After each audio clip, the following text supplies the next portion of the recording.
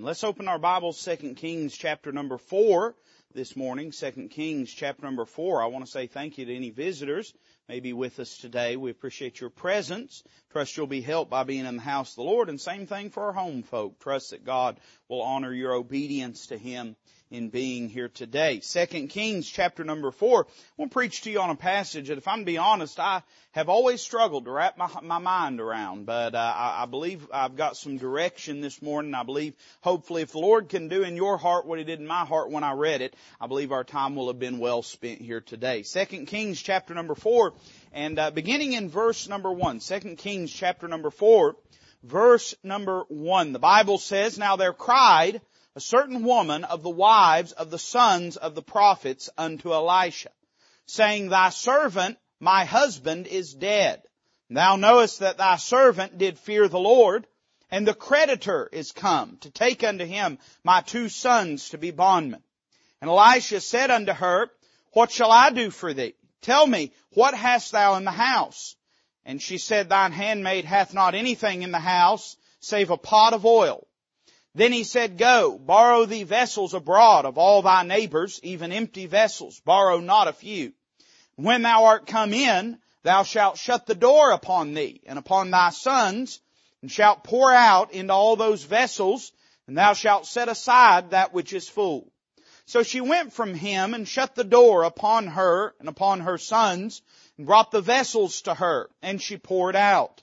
And it came to pass, when the vessels were full, that she said unto her son, Bring me yet a vessel. And he said unto her, There is not a vessel more. And the oil stayed.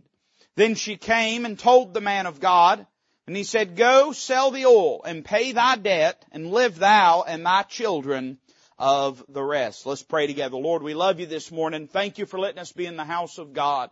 I ask, Lord, that you'd help my thoughts to be clear today, my words to be clear, that you'd communicate the truth of this passage, Lord, to me and to those under our hearing today. And I pray that, Father, you would get glory out of the work that's done in us.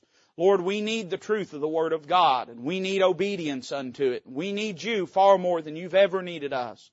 So, Lord, help us to come with an attitude of humility, self-examination, Lord, and of desperate plea and need, desiring you above all else. Lord, we'll be sure to thank you for what takes place today, for certainly thanks will be due unto you and glory unto your name. We ask all these things in the name of the Lord Jesus Christ.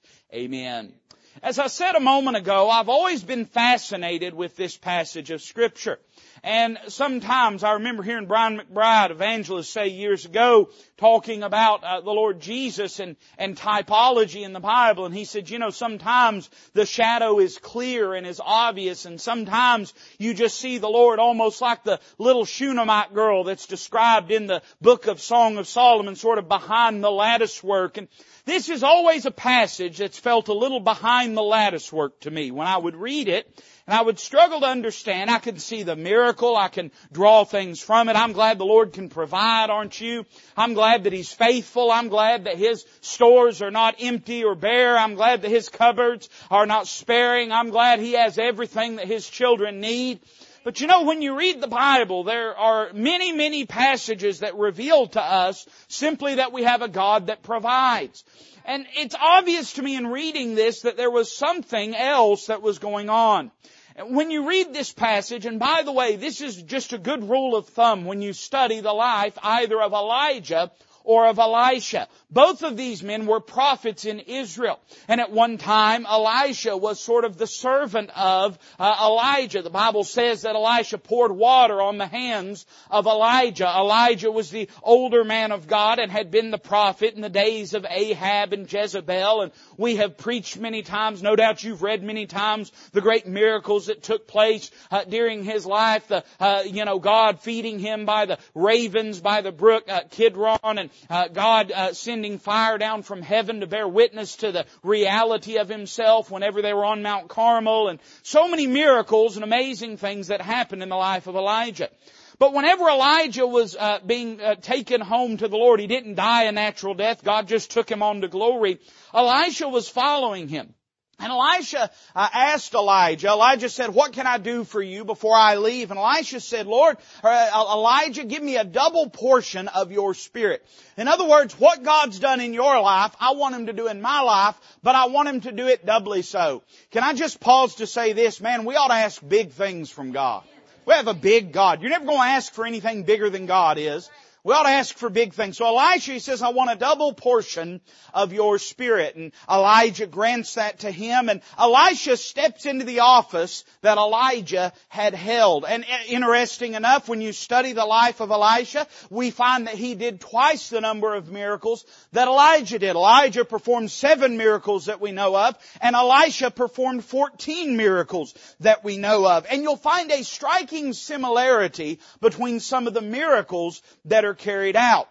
The key to understanding this passage in the life of Elisha, interestingly enough, is to lay it beside a similar miracle from the ministry of Elijah. You remember that during the famine on the land of Israel, God had hidden Elijah away by the brook and had fed him by ravens day by day. And there came a time when the brook dried up, and God told Elijah that He had instructed a widow woman of Zarephath. Zarephath was a Gentile city. That this widow woman was to provide for Elijah. And so Elijah journeys to Zarephath. He finds this widow woman and her son. They're outside the gates of the city gathering sticks. And when he sees her, he says, I want you to go in and get me a cup of water and make me a piece of bread to eat. I think that's hospitable. I think every home visit ought to come with some cornbread. Somebody say amen to that. And the woman says, well, I would love to do that for you. I can get you water. But she said, all we've got left in the house is a little bit of meal and a little bit of oil. By the way, that's enough to make cornbread. Amen. And Elijah says to her, well, go and do that. And she says, we have enough for one last meal. I'm going to make it for me and my son. And then we're going to eat it and then just wait for starvation to set in, wait to die. And he says, well, that's fine. Go ahead and do that. But go ahead and go make me a cake of bread first. So she goes in obedience to Elijah's words. And when she reaches in the barrel of meal and draws out, and when she reaches in the cruse of oil and dips out, there's a little bit more left over. So she goes to make some for her son and for herself, and she dips a little bit more meal out and a little bit more oil out. And there's a little bit more meal and a little bit more oil in there. So next time mealtime comes around, she says, well, I guess I'll make that last cake now. She dips a little more out, and wouldn't you know it, there's a little bit more left over after that. And day after day and meal after meal this went on. And the way the Bible says that the barrel of meal and the cruse of oil wasted not. And for the duration of this famine, God met the needs of this widow woman and her son through miraculous means. Now we cannot help but be struck by the similarities between that miracle and this miracle. For instance, both of them involve a widow woman. Both of them involve the supernatural provision of oil, and both involve a miracle taking place. But it's not in the similarities that we actually find the most illuminating truths, but it's in the differences between these two. I began to think not just about what's the same in these two miracles, our text this morning, and then the miracle of the widow woman of Zarephath, but what are some things that are different between them? For instance, the widow woman of Zarephath is an unbeliever. She is a Gentile. She doesn't know who God is. First time she's ever heard the voice of God is when God is telling her that a prophet by the name of Elijah will come by. But when we read this passage in 2 Kings 4, we find that this woman is a believer. She is the wife of one of the sons of the prophets. Undoubtedly, she is a godly woman who knows the Lord and is well acquainted with Him. The widow woman of Zarephath, what we find is that God sought her out. She wasn't looking for God. God spoke to her. Man, I'm glad when I wasn't looking for God, He came looking for me. But in our text this morning, we find that this woman goes and seeks out God's help through the means of Elisha the prophet. We also find that what's at stake is different. For instance, the widow woman of Zarephath, it is a life or death situation. She says, I'm going to make one cake, we're going to eat it, and then we are going to die. Far as we know, the situation is not quite as dire for this woman in 2 Kings 4.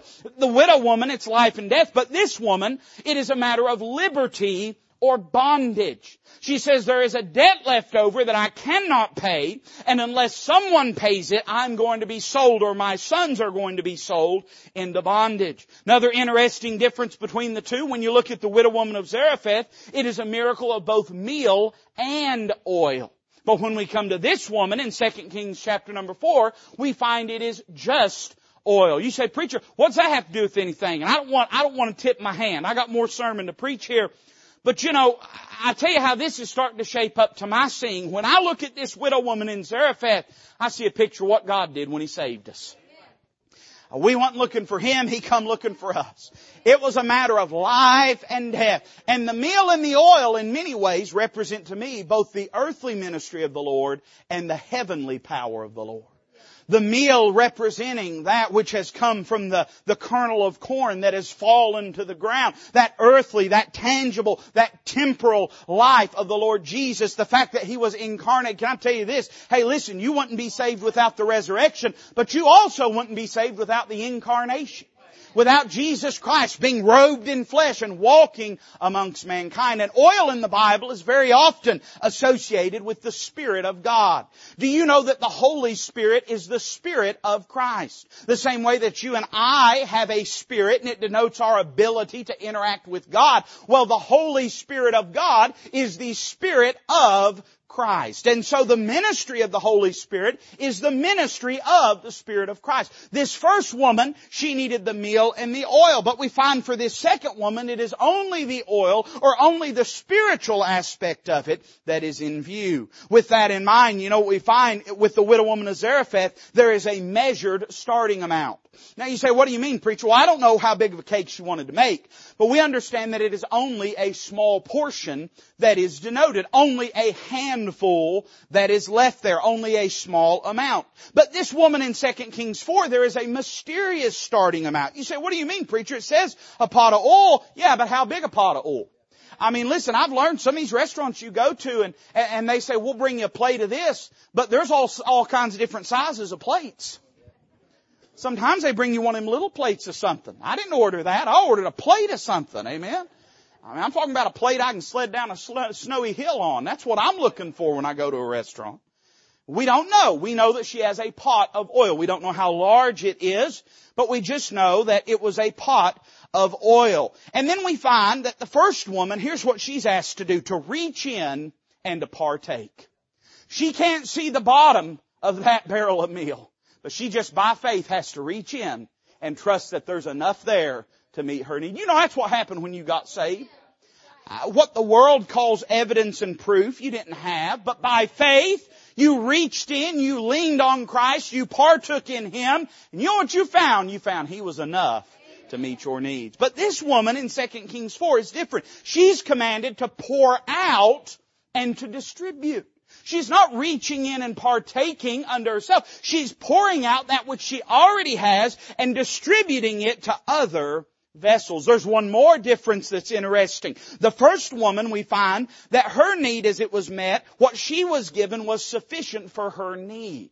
The Bible says that the barrel of meal wasted not, the cruse of oil did not waste during the days of the famine. Presumably there came a point that ceased being provided for her. But we find that this woman in 2 Kings 4, that she lived the rest of her days on what was provided for her.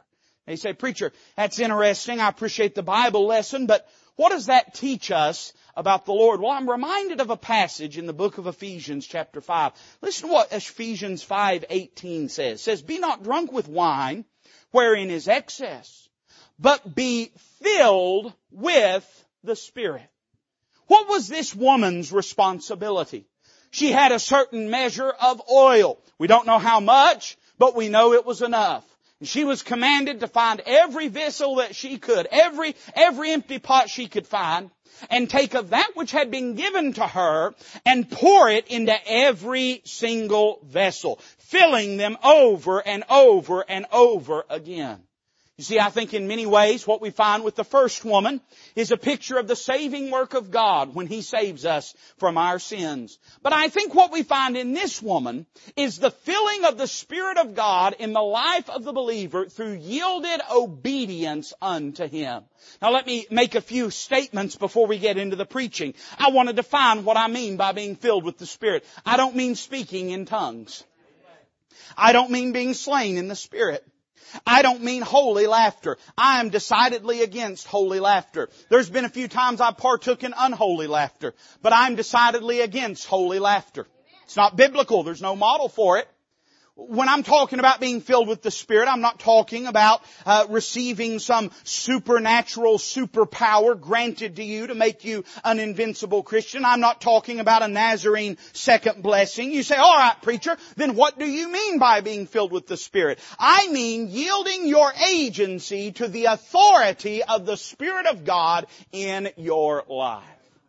In other words, to be filled with the Spirit is to empty yourself of self. To say my life's not about me, my choices are not about me, but I will yield, I will give the right of way to the Spirit of God to govern and to direct and to guide my life. I fear that in many ways we've allowed the charismatics to scare us off of preaching a very biblical doctrine. It is not just recommended to you, it is commanded of you and of me to be filled with the Spirit of God. And when I read this woman's account, when I read this story involving her life, I find in many ways, let's just run back through them. Hey, listen, being filled with the Spirit isn't something for an unbeliever, it's for a believer. Hey, whenever I got saved, God sought me. But if I'm going to be filled with the Spirit, I'm going to have to seek God. The matter of life and death, or whether I die in my sins or go to heaven, is not a matter of being filled with the Spirit. It's a matter of the new birth, being born again. But now if I'm going to live in liberty or in bondage in my life, that very much is a matter of whether I'm filled with the Spirit of God. I don't need the meal, the death, burial, and resurrection of Christ reapplied in my life. That was applied when I got born again. I don't need that again, and He indwelt me by His Spirit. But day by day, I certainly need a refreshing from the Lord, and I certainly need to yield myself under the leadership of the Holy Spirit day by day. Whenever He died for our sins and paid the price on Calvary's Hill, there was a measured starting amount. He paid the price that was necessary. And I don't have to go back and drink from that well again. But when it comes to the Spirit of God, there is a mysterious starting amount. You say, preacher, why is that? Because I don't know what my days hold, but I know that there's enough of the Spirit of God in my life to lead me no matter what takes place. Whenever I got born again, it's because I reached in and I partook. But if I'm going to be filled with the Spirit of God, I've got to learn how to pour out and distribute to the various areas of my life. And I find this, that salvation was sufficient for the need. He saved me and I'm eternally saved and I'll never have to get re-saved. But I find if I'm going to live my life in obedience to the Lord day by day, then I'm going to, for the rest of my life, have to learn how to lean upon the Lord. In many ways we find in these disparities the key to this message. And I want to preach to you on this thought this morning, filling every vessel. Every vessel of your life. Here's our problem. Very often we'll come into a service, we'll sit, we'll hear preaching, God will arrest our heart about a matter, we'll come down and we'll yield that thing to God. But then very often we get up, go back to our pew, completely oblivious to the myriad of other things in our life that God has no part in and has no part of.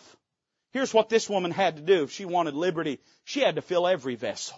Not just one, not just two, not just the big ones, not just the pretty ones, but every vessel in her life had to be filled if her needs were going to be met. Notice three things with me this morning and then we'll be done. Let's say a word first off about the anguish of this woman. Verse number 1, we find her cry given. Now there cried a certain woman of the wives of the sons of the prophets unto Elisha, saying, Thy servant, my husband, is dead. Now knowest that thy servant did fear the Lord. And the creditor is come to take unto him my 2 sons to be bondmen. We could say this, that this passage is marked by 3 things. It is marked, number 1, by a death, a dead loved one. She says, Thy servant, my husband, is dead. He's not an unrighteous man. It says, Thou knowest that thy servant did fear the Lord. It's marked, number 1, by death. Number 2, it is marked by a debt. We could say it this way, a dead loved one, but we also see that a debt has been left. There is something that she cannot pay in light of and in lieu of his death. And then number 3, it is marked by a detainment. So what do you mean, preacher? Well, she says, this is the reason the creditor has come, to take unto him my 2 sons to be bondmen. Now you say, preacher, that's interesting. What does that have to do with my life? Well, I don't know about you, but when I read that, my mind immediately went to the book of Romans. Listen with me, turn with me, in fact, to Romans chapter number 7. In the book of Romans, the Apostle Paul talks about a believer's relationship to the law and the Spirit of God. And he gives several illustrations as to what the law is like in their life. For instance, he describes it as a sovereign that is dead. He describes it as a servant that has been released. But he also describes the law as a spouse that has died. Listen to what he says in Romans chapter 7, verse number 1. He says, "Know ye not, brethren, for I speak to them that know the law, how that the law hath dominion over a man as long as he liveth." Now he's talking about the law of God. He's talking about the Old Testament, but he's also talking about man trying to please God through the energies of himself. And he's saying the reason the law is over you is all the days that you live, it has authority in your life. And then he gives this illustration. "For the woman which hath an husband is bound by the law to her husband so long as he liveth. But if the husband be dead, she is loosed from the law of her husband.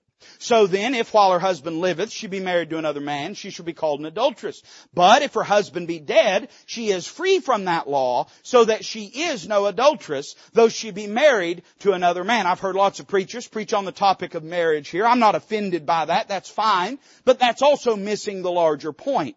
Verse 4 says, "Wherefore, my brethren, ye also are become dead to the law by the body of Christ, that ye should be married to another, even to him who is raised from the dead, that we should bring forth fruit unto God.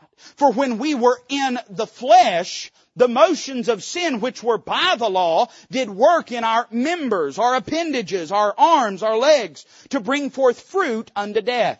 But now we are delivered from the law, that being dead wherein we were held, that we should serve in newness of spirit and not in the oldness of the letter." When I read about this woman and her husband dying, it's a reminder to me that when I got born again, I died unto the law. Now somebody's going to say, "Well, preacher, you're a Gentile. You never kept the law." And that's true. I never kept the law of commandment.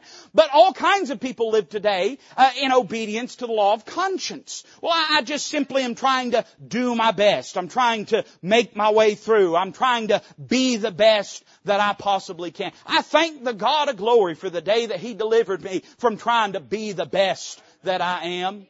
He showed me that in and of myself, in my greatest state, my righteousness is but filthy rags. And I learned that in the energies of my flesh, I can't perform anything that would please God.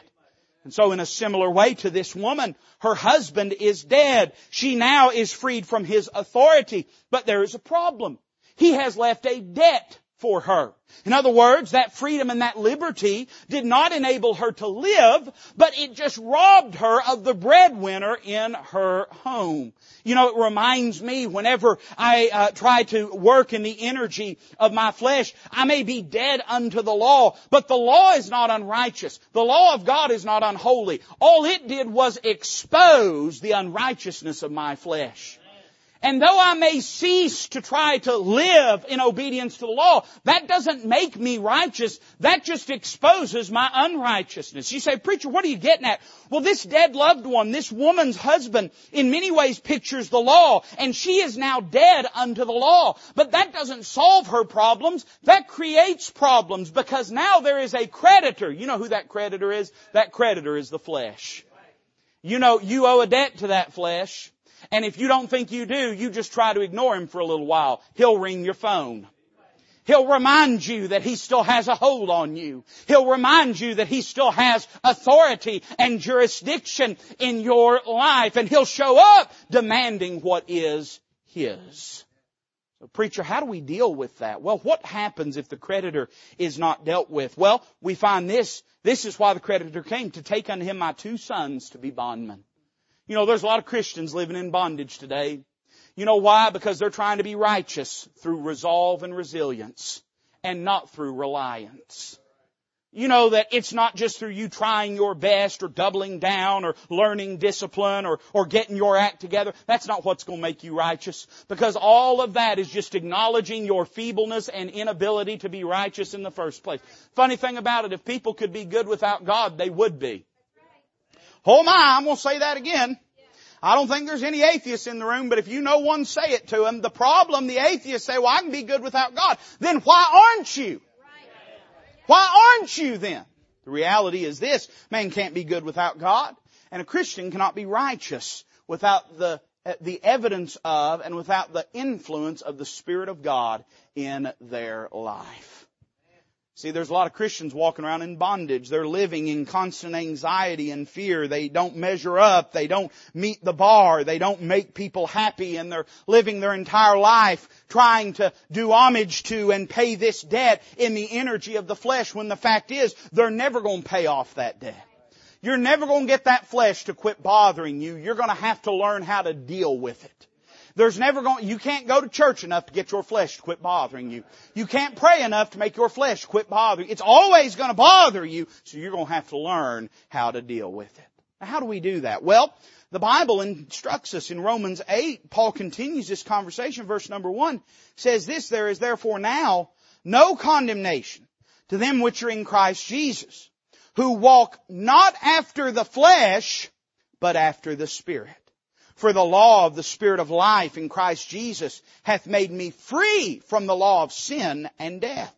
For what the law could not do, in that it was weak through the flesh, God sending His own Son in the likeness of sinful flesh, and for sin condemned sin in the flesh, that the righteousness of the law might be fulfilled in us, who walk not, it doesn't say who keep the law. It says, who walk not after the flesh, but after the Spirit. Let me just put it down in real plain language.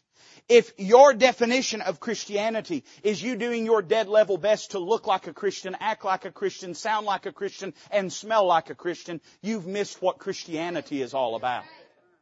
Christianity is not about you saying, I want to emulate and imitate what I think a Christian looks like. That's what we call cultural Christianity, having a superficial form of Christianity. Rather, what Bible Christianity is you yielding the authority and agency of your life up to the Word of God and the Spirit of God, and leaning upon Him daily to instruct you and guide you in the way that you ought to go.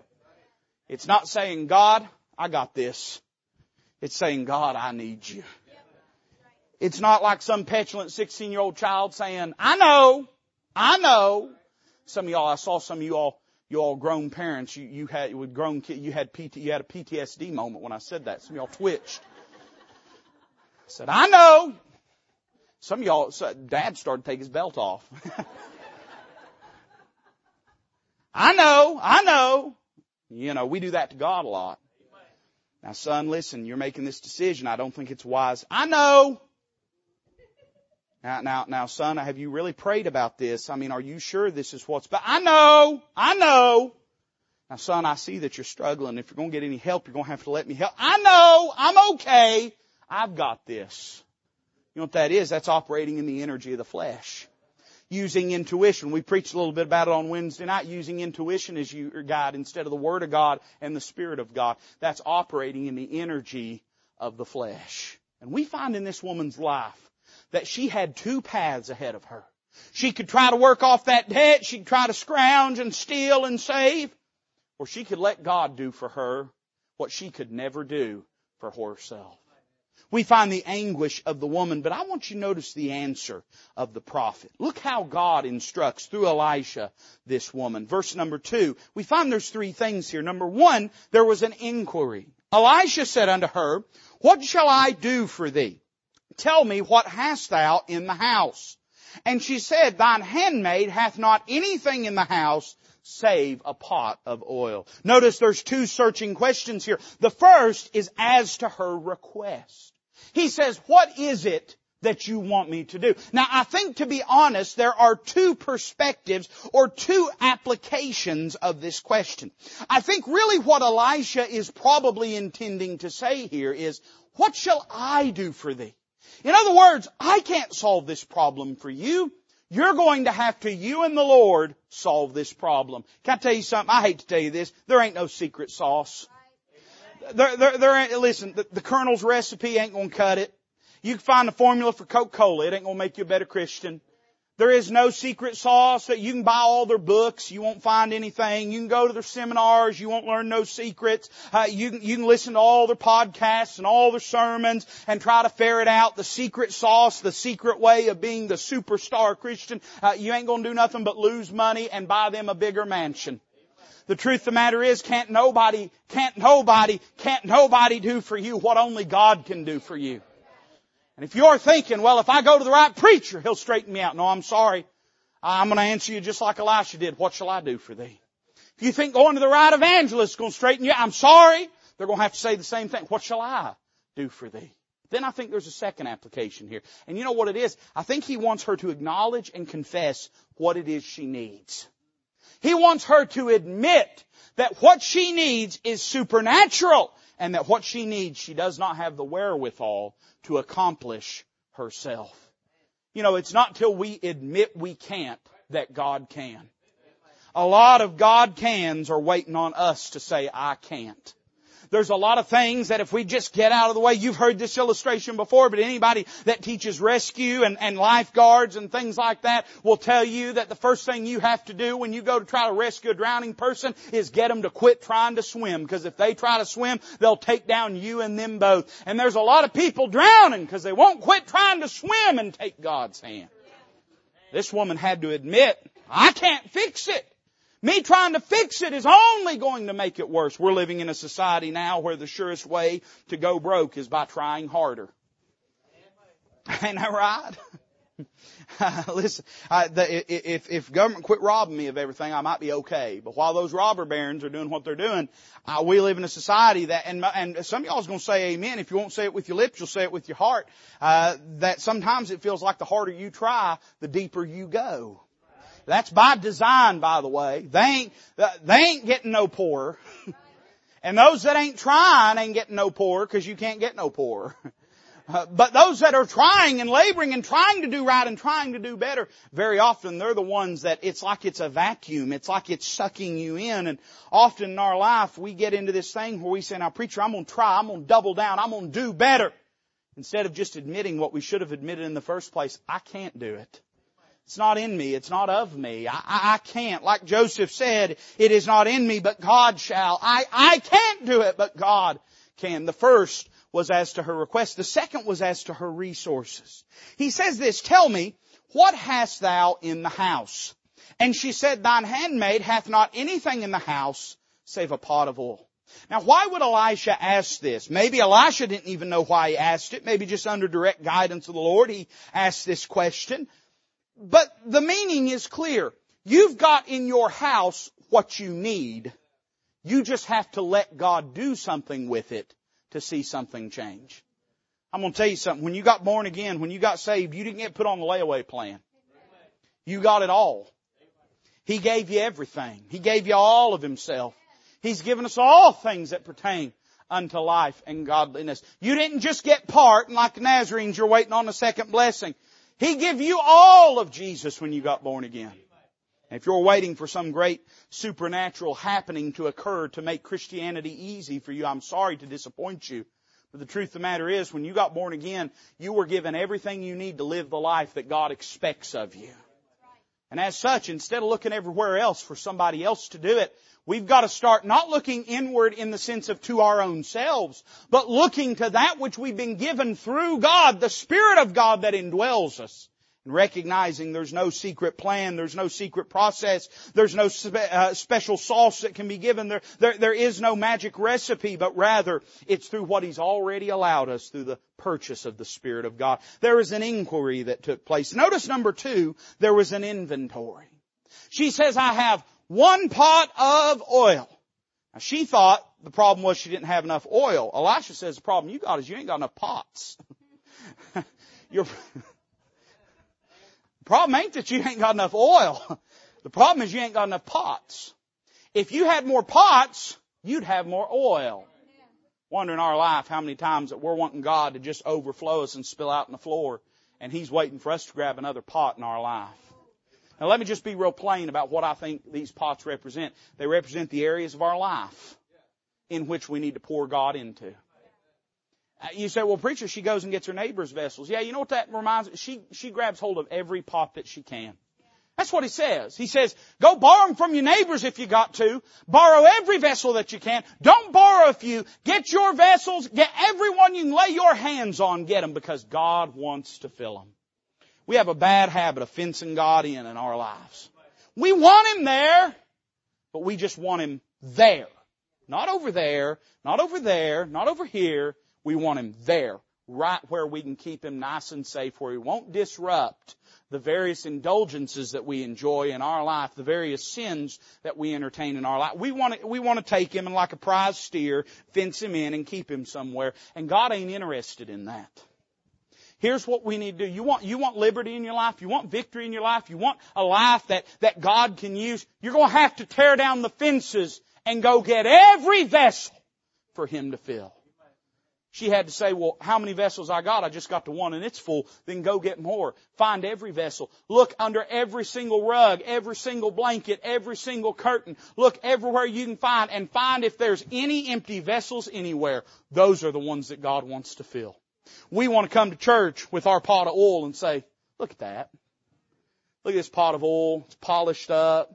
Look at it filled to the brim right there. Isn't that wonderful? For some of us, that pot is doctrine. We got our doctrine straightened out. I'm proud of you. I'd rather you believe right than believe wrong. But that's just one pot. For some of us, it's our family. God's blessed us and our family has harmony and God's using our family in a great way. That's wonderful. That's just one pot. For some of us, it's service. We're serving the Lord. We're doing something for God. Praise the Lord. I'd rather you be on fire than lazy. But that's just one pot. And we think that church is show and tell. It's a place for us to bring our one pot to and show it to everybody and say, you ever seen a pot like that? That is a pot. It's bigger than your pot. It's better than your pot. Did you notice that? My pot's got handles. You don't have no handles on it. And that's what we think church is.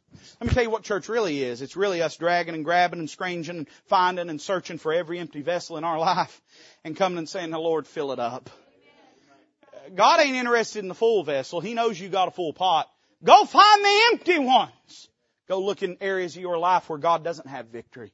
Look in areas of your life where you're struggling. Look in areas of your life where you're not what you ought to be. And bring those pots to the Lord so that He can fill them and use them for His glory. There was an inventory that had to take place, and then there were instructions that were given. Verse 4 says, when thou art come in, thou shalt shut the door upon thee and upon thy sons, and shalt pour into all those vessels, and thou shalt set aside that which is full. This is interesting. God didn't need the help of the widow woman of Zarephath to fill the barrel of meal and the cruse of oil. But here He enlists the agency of, the participation of this woman. In other words, God said, all you have to do to the widow woman of Zarephath is reach in and it'll be there. But for this woman, He says, if you want a miracle to take place, you're going to have to take that which you already have and pour it out. You're going to have to take it and do something with it. You're going to have to participate in this process. A lot of us are sitting around waiting for Christianity to happen to us. We're waiting for it to happen to us.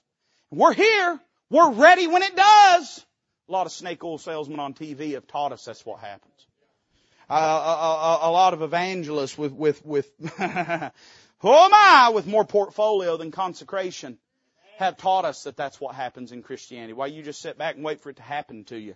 That's not what happens. If your life is going to be something for God, and I'm not talking about getting saved. Glory to God, I'm glad I wasn't looking for Him. I'm glad He saved me and I didn't have no part in it except to let Him save me. But if my life's going to be something for Christ, I'm going to have to participate in that process. Now, there were instructions it wasn't just going to happen. This woman had to be obedient. Now, by the way, God didn't say manufacture the oil. He didn't say go out and pick the olives and stomp on them like Lucy and Ethel and squeeze them out and make it. No.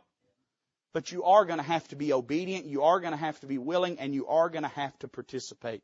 You're not going to become a better Christian by just waiting on it to happen to you.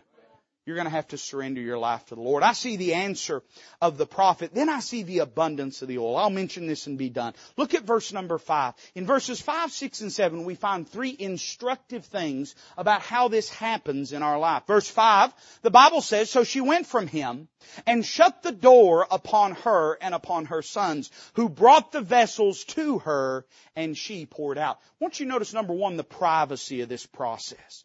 Now, let me be very careful here. It's not that it's a secret. If it was a secret, God wouldn't have wrote it down in His Word. But it's that the work of this happening did not happen out in the public square. The work did not happen in the marketplace. The work didn't happen in the temple, and it didn't happen in the synagogue. The place that the work happened was behind closed doors. You know, in the New Testament, Christ likewise talks about activity behind closed doors, and He talks about our prayer life. He says when you pray, you ought to go into your closet and shut your doors behind you. He's not teaching us to be embarrassed to pray in public, but He's letting us understand that the real work of prayer happens in private. And in your life, here's the truth of the matter. If you're going to be what God expects you to be, it's not going to be because you go to a revival and it's a tearjerker and you fall on an altar. And I'm not being cynical about any of that. Listen, God gets hold of your heart. You ought to be on the altar. It'll come to me here in a moment. Old Mays Jackson used to talk about the Lord getting a hold of him. He said, "God grabbed hold of my heart and squeezed, and tears come out my eyes." Man, I praise the Lord for God moving on hearts. I praise the Lord for getting a hold of people's attention. But understand that what happens here is not where it ends. What happens here is where it begins. And it's when you go home and you pull the doors closed behind you and you get on your face before God and you get your face in your Bible and you read and get the Bible in your heart and let God stir your soul and let Him do the deep work of planting. Let Him come till your heart and turn over the soul of your life. That's where the work is really done. I see the privacy of this process. It took place behind closed doors. But then notice, number 2, the consistency of it. Look at verse 6. It says, "And it came to pass, when the vessels were full, that she said unto her son, Bring me yet a vessel. And he said unto her, There is not a vessel more. And the oil stayed." Now here's how we think of our life. If we were doing it, we'd sit down and we'd count all of our vessels. And we'd say, "I have 231 vessels to fill." And as we filled one, we'd say 230, 229, 228. Our focus would be on what we've accomplished, and our focus would be on the finish line. But we find that that's not this woman's attitude and spirit. She's not focused on the last vessel. She's focused on the next vessel. So much so that when the last vessel comes across, it wasn't because it was the last vessel. It was simply because it was the next vessel. And she looks back at her boy and says, "Bring me another one." And he says, "Mama, there ain't no more left." You've filled every single one. But it didn't happen by her looking at the magnitude of it, taking in the scope and saying, "I'm going to fill them all up." It started by her saying, "Hand me the next empty one." And one by one, she filled every vessel in her life. You know, in your life, we sometimes we'll do a postmortem on our life, find out it's a mess, find out that things aren't the way that it ought to be. And if you're like me, I like lists. I used to not like lists. Then I started pastoring, and I learned you can't get anything done without making lists and having a sort of self-discipline.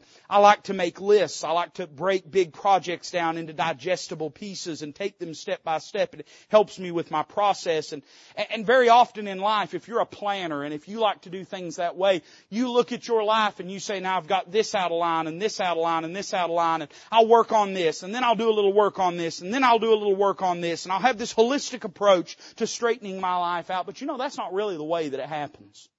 Here's how it happens. Reaching for the next empty vessel. My prayer life's a mess. God, fix it. My soul winning is non-existent. God, make me a soul winner.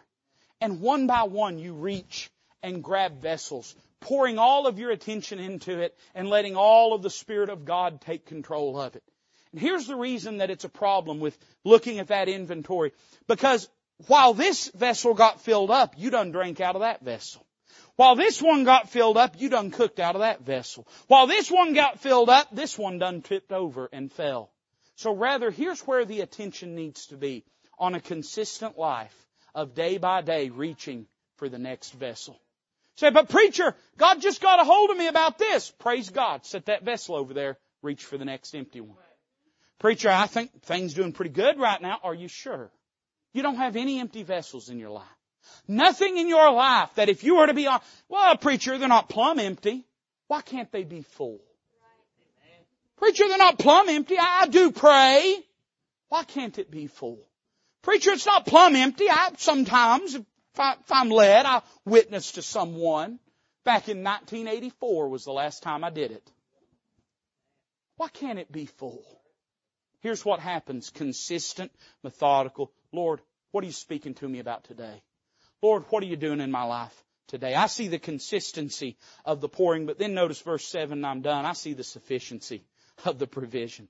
Then she came and told the man of God. Now it's interesting, up to this point, she doesn't know what's going to be done with it. And in your life and in mine, that's how it works when God gets a hold of us. We don't yield to Him because He showed us how much all that oil's worth. We yield to Him because He commanded us to do it. You probably won't ever know the lengths to which God will use your life. But that's not why you do it in the first place. You do it for the same reason this woman did it. She had a great need, and the Word of God instructed her to respond to it in this way. So she doesn't know what's going to happen. But when she's done, there's no more vessels, she came and told the man of God. And he said, go, sell the oil, and pay thy debt, and live thou and thy children of the rest. Notice there were two things this was fit to do. One was to pay the debt. Get that creditor off her back. Now she could go in debt again, sure enough. But the key to getting the creditor off her back was to have enough oil to satisfy the demands of that creditor. The Bible tells us if we walk in the Spirit, we'll not fulfill the lusts of the flesh. We think if we don't walk in the flesh, we'll invite the Spirit. But that's not what the Word of God says. The Bible says if we walk in the Spirit, we'll not fulfill the lusts of the flesh. In your life, the way that God gets a hold of you is not by you saying, well, I'm going to clean me up and then maybe God will think I'm worth doing something with. It's by you recognizing that apart from the help of God, you can't clean yourself up. And you yielding unto the Lord and letting Him do in your life what you cannot do. And as you let the Spirit of God ain't never led no one to sin. Ain't never led no one to unrighteousness. Ain't never led anyone to uncleanness, to iniquity. If you'll follow Him, He'll lead you right. He'll lead you right. It paid the debt. But then notice what else it did. It didn't just pay the debt, man. She is able to live of the rest of her days. I want that to happen. That's my sincere heart's prayer, is that one day someone would give me enough money I'd never have to work again. That's spiritual, isn't it? Some of y'all, that's your plan. One of these days you're going to find the right store to slip and fall and hurt yourself in, and that's going to be it. You're going to be set the rest of your days. Hey, preacher, don't poke fun. I ain't poking fun. As long as you tithe off of it, I'll join with you in prayer that happens. Here's the reality. What she needed the rest of her days was what she needed that first day. What she needed the rest of her days was what she needed that first day. You say, but preacher, what if other debts came along? There's enough oil. But preacher, surely there'd be other needs. There's enough oil. There was enough there. Whatever the need was, she could always get more of that oil and sell it and meet whatever the need in her life. So, preacher, I don't know what's coming down the pike. Isn't it a good thing God does? And He has equipped you with what you need to face anything that may come. But you're not going to be able to do it in the energy of your flesh or in your own strength. You're going to have to do it through the governance and leadership and instruction of the Spirit of God. Say, preacher, I'm waiting for an awakening. It's not what you need. Preacher, I'm waiting for an epiphany. That's not what I need. Preacher, I'm waiting for an experience. That's not what you need. Here's what you need. You need to bring your empty vessels to the Lord. And say, now, Lord, fill them. Fill them. Every area of my life that you're not totally in and totally is about you, I want it to be about you. Every area of my life where I may be 3/4 of the way up, but it ain't full to the brim. Lord, I'm not satisfied with that anymore. I want you to have all of me. I want you to have everything. And if you'll do that, you know what you'll find? You'll be amazed what God can do in your life. Let's bow together this morning as a musician comes to play. The altar's open. If the Spirit of God has dealt with your heart about something, would you meet Him in this altar? Would you meet the Lord in that? Bring your empty vessels. Bring them to the Lord. Preacher, you don't understand. I got brokenness. Good. Bring it to the Lord. Bring it to the Lord. Preacher, I'm not everything I ought to be. Me neither. Go ahead and bring it to the Lord. Bring it to the Lord. Whatever it is, bring it to God. Bring that empty vessel. Preacher, I'm doing pretty good. Are all your vessels full? Everyone. That prayer vessel full. That witnessing vessel full. That faithfulness vessel full. That reading the Word of God vessel, that's full. Everything's full. There's no room. If there's even a little room, why don't you bring it? He'll fill that vessel up this morning. Father, bless this invitation. May it magnify the Lord Jesus. We ask it in His name.